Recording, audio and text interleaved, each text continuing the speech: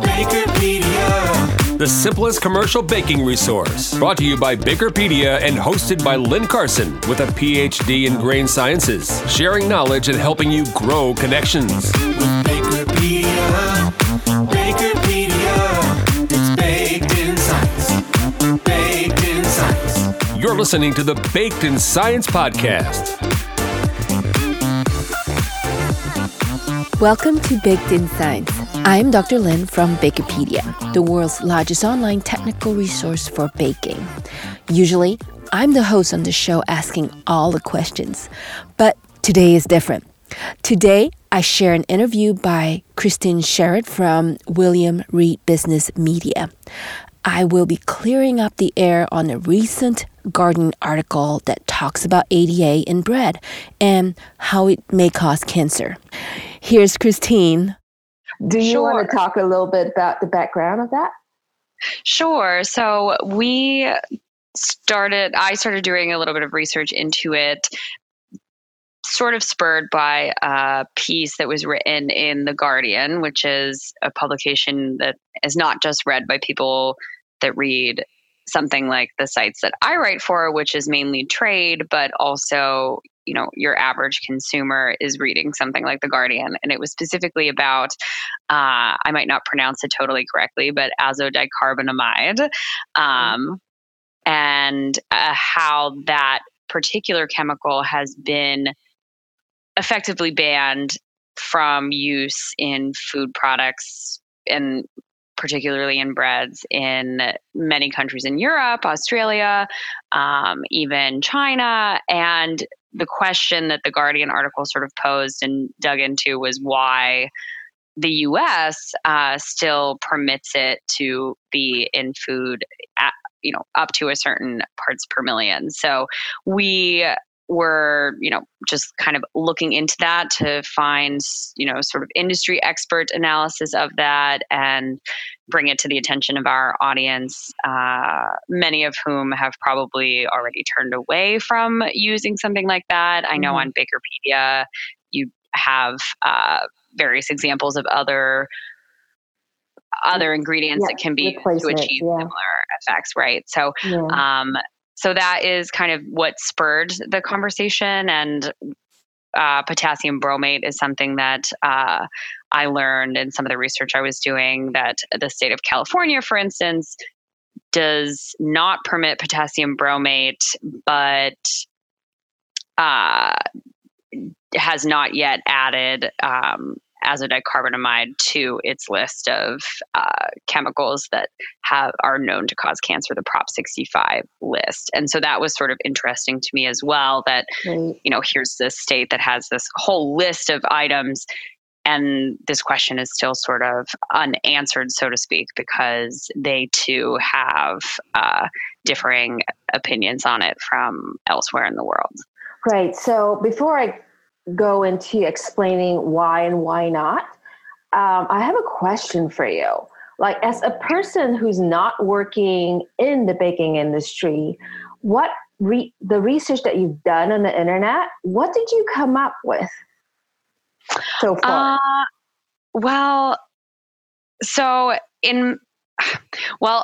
With something like this, as I'm sure you're all well too aware, there is a lot of information that you will stumble upon on the internet that is from a source that, as a journalist, I would never cite, if that makes sense. So a lot of blogging type. But those seem to appear on positions 1 and 2 when you do your Google search, right? Right. They're pretty high up there. Pretty high up there. Thankfully, when you search azodicarbonamide, Bakerpedia was on page 1. Yay. When I just did another double check this morning.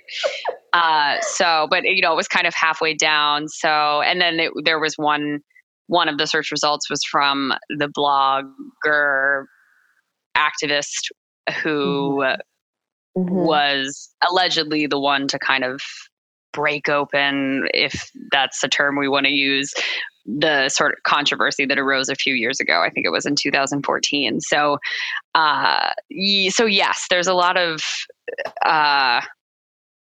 I don't know if I really want to say amateur information, but definitely not, an authorized scientific source. A lot of just people kind of chatting about it.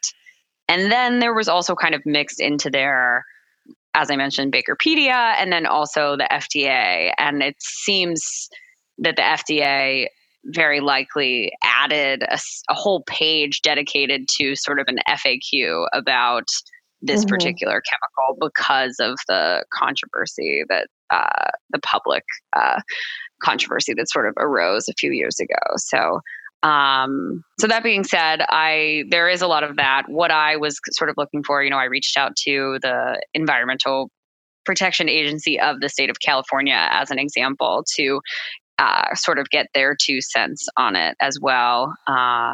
Somebody like you, obviously, and the FDA, who I believe has been very slow to respond to me, which they are sometimes. But yeah, they can be, and so there was a scientific opinion from the EU in 2005, where they did not find that semicarbazite, which is a byproduct of the AZA, right? So AZA, when you bake it, it turns into semicarbazite. So they did do a study that said that it was not dangerous. So this was a 2005 study that I could forward to you.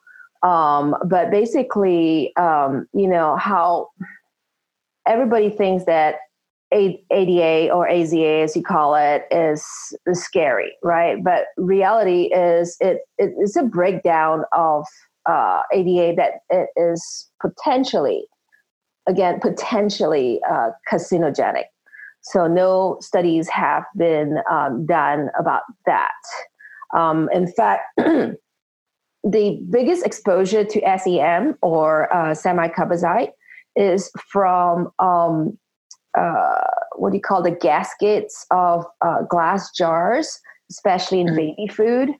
And even that, the worst case scenario for an adult would be 0.02 micrograms per kilo per day. So it is really, really, really low. So the EU did a study on this and pretty much came back and said, hey, the risks are not high, right? So I do not know why they banned this, and I don't know why they banned it in China either. So that's why, when people say, when people do the comparison on why things are allowed here and things are not allowed there, and, things like GMO and stuff like that, we don't know a lot of the behind the scenes decision-making methods, right? It could be a trade thing. It could be, something that they just don't want to see on their labels. What I feel that the FDA is doing, FDA is pretty much basing it on scientific evidence.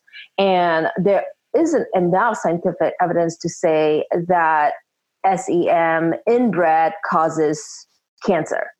So that is why FDA has been, has looked at this and have not formed a formal ruling. And probably that's also the reason why, California hasn't done that. So one of the studies that I've looked up that's really important that I can forward to you as well is a 2008 study by Noonan. And they studied the semicarbazite formation in flour and bread. And honestly, to summarize this for you, they found the same thing, really, really low levels that are very unconcerning to, to causing cancer. So what I'm looking at is a scientific evidence, and I don't find enough scientific evidence to say that, oh yeah, we should outlaw or, disallow the use of this ingredient, mainly because, I don't like the name, or I found enough scientific evidence to show that it causes cancer. So I feel like your question, when you ask that about FDA, that's where they stand because they don't have enough evidence. The only concern is coming from all the blogs and all the articles that you read, on the internet that says that it is a product that is not meant for human consumption. It's found in plastic objects. So that's the information that the FDA is getting, and there is really nothing scientific backing it up. Although over the years, because of a lot of consumer concern over the long pronunciation of this name, a lot of the bakers have really switched out azo dicarbonate and really looked into alternatives. Now, that is good because we are now proving that there are alternatives to this particular ingredient. Regardless of whether it's causing cancer or what, it's not an attractive thing to put on the label, right? And through the use of some other oxidation system using ascorbic acid and enzymes, a lot of the bakers now have switched over without ADA. So back to the discussion on potassium bromate, and its status in California. There are studies that still says that the amount of carcinogens left in using potassium bromate is very minimal, right? So, but the studies I believe has shown to be needing a cautionary note in California, and that's why they have put that label to it.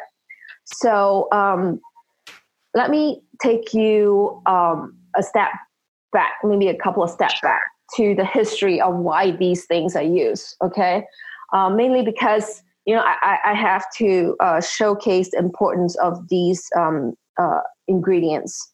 So back in the days where bread was just, industrialized, so basically it went from, mom and pop stores to industrialization, big fermentation tanks, higher output, some of the bakers in this country have forego the fermentation step and the oxidation step. So many have transferred over from long sponge and dough systems to just short dough, straight dough systems, somewhere from, 8 hours of fermentation right down to 90 minutes of fermentation. So with that comes, the need to put in ingredients that oxidize the process faster. And that's why, potassium bromate and ADA were so popular because, it just quickens the process and gives the bread extra volume, right?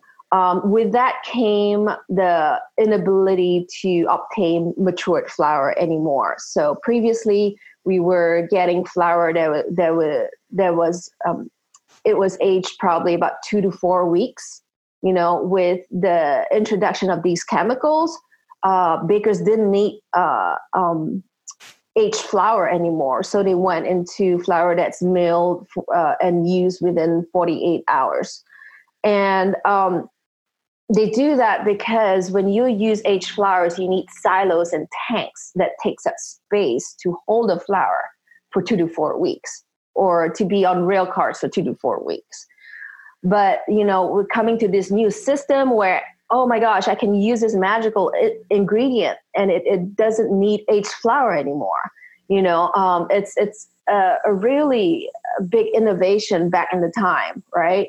So I think by 1970s, 1980s, potassium bromate was a go-to ingredient to solve these space issues, to increase the speeds of the lines, and inevitably to reduce the cost of bread. So and then came the late 80s and early 90s where potassium bromate was slowly phased out.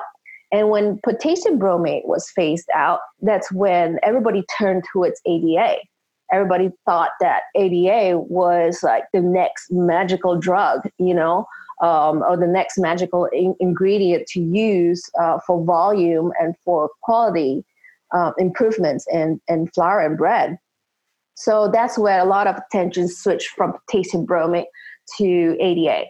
And just recently, in the last, within the last decade, there's so much focus on getting ADA out. And that's where we are at right now, is the industry is looking at ADA and saying it's the bad guy, but nobody can really support the evidence of this is a bad guy. But in the meantime, a lot of bakers have found solutions in terms of enzymes and ascorbic acids and other label-friendly emulsifiers to really replace the job of ADA. So if you ask me in terms of science, science has not supported the claim that ADA is carcinogenic. And in the amounts that it's been consumed, that's why it's, I guess, to answer your question, that is why it's still allowed in the U.S. And to say that FDA is not doing its job, we don't know what's going on in FDA and what kind of scientific evidence they're arguing against, right? Because honestly, a lot of ingredients that are allowed in the U.S. are not allowed elsewhere, and there are ingredients allowed in Europe that aren't allowed in the U.S. as well. I mean, you talk about things like cyclamates, and cyclamates have been proven to cause cancer, and it's allowed in the EU. So, those are the things that we don't understand what's going on there. But at the same time, I don't think that's a fair comparison to say that we should use EU's laws to legislate our ingredients. I just don't think that they hold the same standards as the FDA. I was curious to get your thoughts on, sometimes things could get caught up in just mired in controversy for no real reason, so to speak. All of a sudden this news gets out into the public sphere in a way that it hadn't been before. And, it sounds as though the FDA has, in the state of California, for instance, has perfectly viable, trustworthy scientific evidence to not make what otherwise could be considered sort of a brash decision to ban something because, people don't like the name, as you said, or whatever. Are there other examples of things like that? And do you think, it sounds like you think that the FDA and the EU in some cases, as you said, there's always exceptions on both sides of the pond, so to speak. Well, if you ask me, cyclamates have been proven and they're more dangerous than ADA. So, yeah. And I guess it's interesting to me that the industry still, slowly started moving away from potassium bromate and then sort of turned to AZA. And now you're seeing it sort of be replaced by other replacements. Is that just an ongoing cycle? Yes, that it is. Yeah. I mean, I really think that both ADA and potassium bromate probably are never going to be, outlawed in this country, mainly based on the lack of scientific evidence. But at the same time, I think consumer groups the voices from the consumer groups are higher and louder, and that's why they are going to be taken off, right? I'm not for or against. I'm just, wondering where is the science, behind that, and if people can work with enzymes and ascorbic acid, and they are happy with that, that's my perspective as well. If you're happy, I'm happy, but if you ask me whether it causes cancer, I'm going to be frank with you, it doesn't. Right. Yeah. So is there something, you mentioned, I'm not going to pronounce it right, but you mentioned another ingredient that is allowed in the EU that isn't in the US. Is there something like that consumer groups could be focusing more of their attention on that you see as potentially actually problematic based on scientific evidence, and that the ire has sort of been misplaced, perhaps? Oh my gosh, so many examples, right? I mean, it's just like as long as you can't pronounce the chemical sounding name, people are trying to, you know, you know, just they're trying to diss it, right? I mean, you're talking about things like SSL, datum, and you're talking about CSL, the chemically sounding names, PGMEs, and anything that sounds like propylene glycol, so those things are haven't been proven to cause any kind of health concern. But at the same time, people don't like it on their food labels because they just want everything natural and clean sounding. But Christine, the reality is you have to worry about the food safety aspects, how these food products look on the shelves, how they last through the life cycle. And, consumer groups, they have no idea when they finger point at food manufacturers for putting these emulsifiers in there, for putting, the preservatives in there, because they are put in there so that the product can last longer on the shelf. And the longer it lasts on the shelf, the more affordable, it is for the end consumer. And if the end consumer does not want that as a choice, then they have to pay more for the food product. And that's why we're seeing this shift, right? When you're taking out emulsifiers, you're taking out chelating agents, antioxidants, and making the label more friendly, but they lack the shelf life and they cost more expensive. That's why, the natural aisle, the organic aisle is grocery stores are so expensive, right? Because you can't just hold that product on there for such a long time, and you can't run at the speeds that the manufacturing facilities are running at. That's why they're so much more expensive. So really the consumer groups need to think about, this aspect of things. Do I want my food products to be more cost affordable, or am I willing to pay premium for this? Just for example, I have a family of 5. I feed 5 people in my house every single day. Our grocery bill is about $200 to $300 a week. And we do conventional, not all GMO, and we shop at very regular grocery stores like Kroger, So over here in Oregon, it's Fred Meyer's. And that's what I can afford. That's what our family can afford. But if you're asking me to go GMO free, organic, and shop at Whole Foods, or, even New Seasons for a week, my grocery bill is going to double, right? So for a lot of American middle income families, the way of producing in terms of manufacturing and high speeds and making it cost affordable is really important. It's especially important to families like mine. And I take safeguard into what I put in my family's bodies, right? So I am very supportive, and I look towards the FDA for rulings, in terms of what's dangerous, what's not dangerous, what is being hyped up by the organic, sector. Some of the holistic groups are really advocates for going GMO free.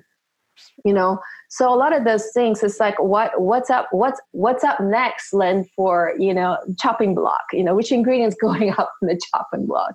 And my answer to that is I don't see any ingredients as risky or dangerous to the health that's listed as GRAS, GRAS, by the FDA. So I don't want to see more ingredients go away, because I feel like every time something goes away, something more expensive comes in to take its place. And that's not good in general for everybody. So I really depend on the GRAS list coming from the FDA, and I look at the FDA's website, for any kind of updates on ingredients and scientific studies. Though I have to admit that the FDA lacks in science communication, because one of the articles on semicarbazide that they produced that was meant for public distribution, even I have a PhD and I can't understand it. So that's something that they need to work on. If the FDA's job is there to legislate, then they need to make science communication easier to understand. And if they don't, then their jobs will be fighting fires, not legislating, So that's where I'm at right now. I hope I don't see any more ingredients on the chopping block. I just don't want to see more than that. Do you see the clean label or whatever terminology you want to use, the new replacements that have come along to sustain shelf life, for instance, or appearance? Are those achieving the same kinds of goals that the industry wants? And is it a good thing, or is it a bad thing, or is it just a thing? Are you sort of neutral on it? So I have seen clean label solutions that are pretty innovative and mind-blowing. In terms of replacing ADA, I think the industry over the years have done an excellent job in phasing that ingredient out by introducing new innovation and technology on it. So that's good. To me, I don't see a huge price increase in that. But at the same time, the industry is struggling with replacing quite a bit of all the other dirty sounding, ingredients, like things that contain aluminum, things that contain nitrates, things that contain mono and diglycerides and PGMEs. So those things are really hard to replace, and that's where we're struggling at. And I have not seen really good technology in terms of the chemical leavening side of the business to really go all natural or clean sounding. So there is a lot of work to do, and I guess perhaps it's a good thing after all, because I'm starting to see innovations coming from ingredient companies actually in replacing all these chemical sounding ingredients, So it's good and bad, Christine. It's not, it's not all good, right? And it's not all bad. So that's my take on it. There you have it. The industry is going through some major shifts. And this is coming from consumer groups that are vocal about what they want in their food. The science is saying that there are no evidence of cancer-causing ingredients that are currently in our food supply. I know some of you may want to disagree with me, but let me tell you this. If you burn your bacon or you overbrown your meat on the grill, the heterocyclic amines and polycyclic aromatic hydrocarbons on there are more likely to cause cancer than any bromate or ADA residues found in bread. And I say more likely, but really hasn't been proven in any animal studies either. Well, I hope I gave you a dose on why we need to be cautious on what we say that causes cancer.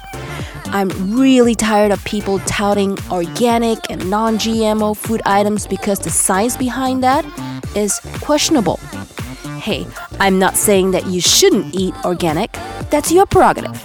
I'm saying don't be telling me to eat organic and infringing on my non-organic GMO grocery aisle because you think that your organic and non-GMO food is safer and cancer-free, which is really not by science either. To sum it all, conventional food and organic food sold in the US of A is safe as regulated by the FDA. If you have any more questions on this, please contact me through my team at support@bakerpedia.com. That's all for this podcast, bakers. Before I end, please like, subscribe, and share this podcast series with your coworkers. Till the next time, bakers, bake using science. Science is good for you.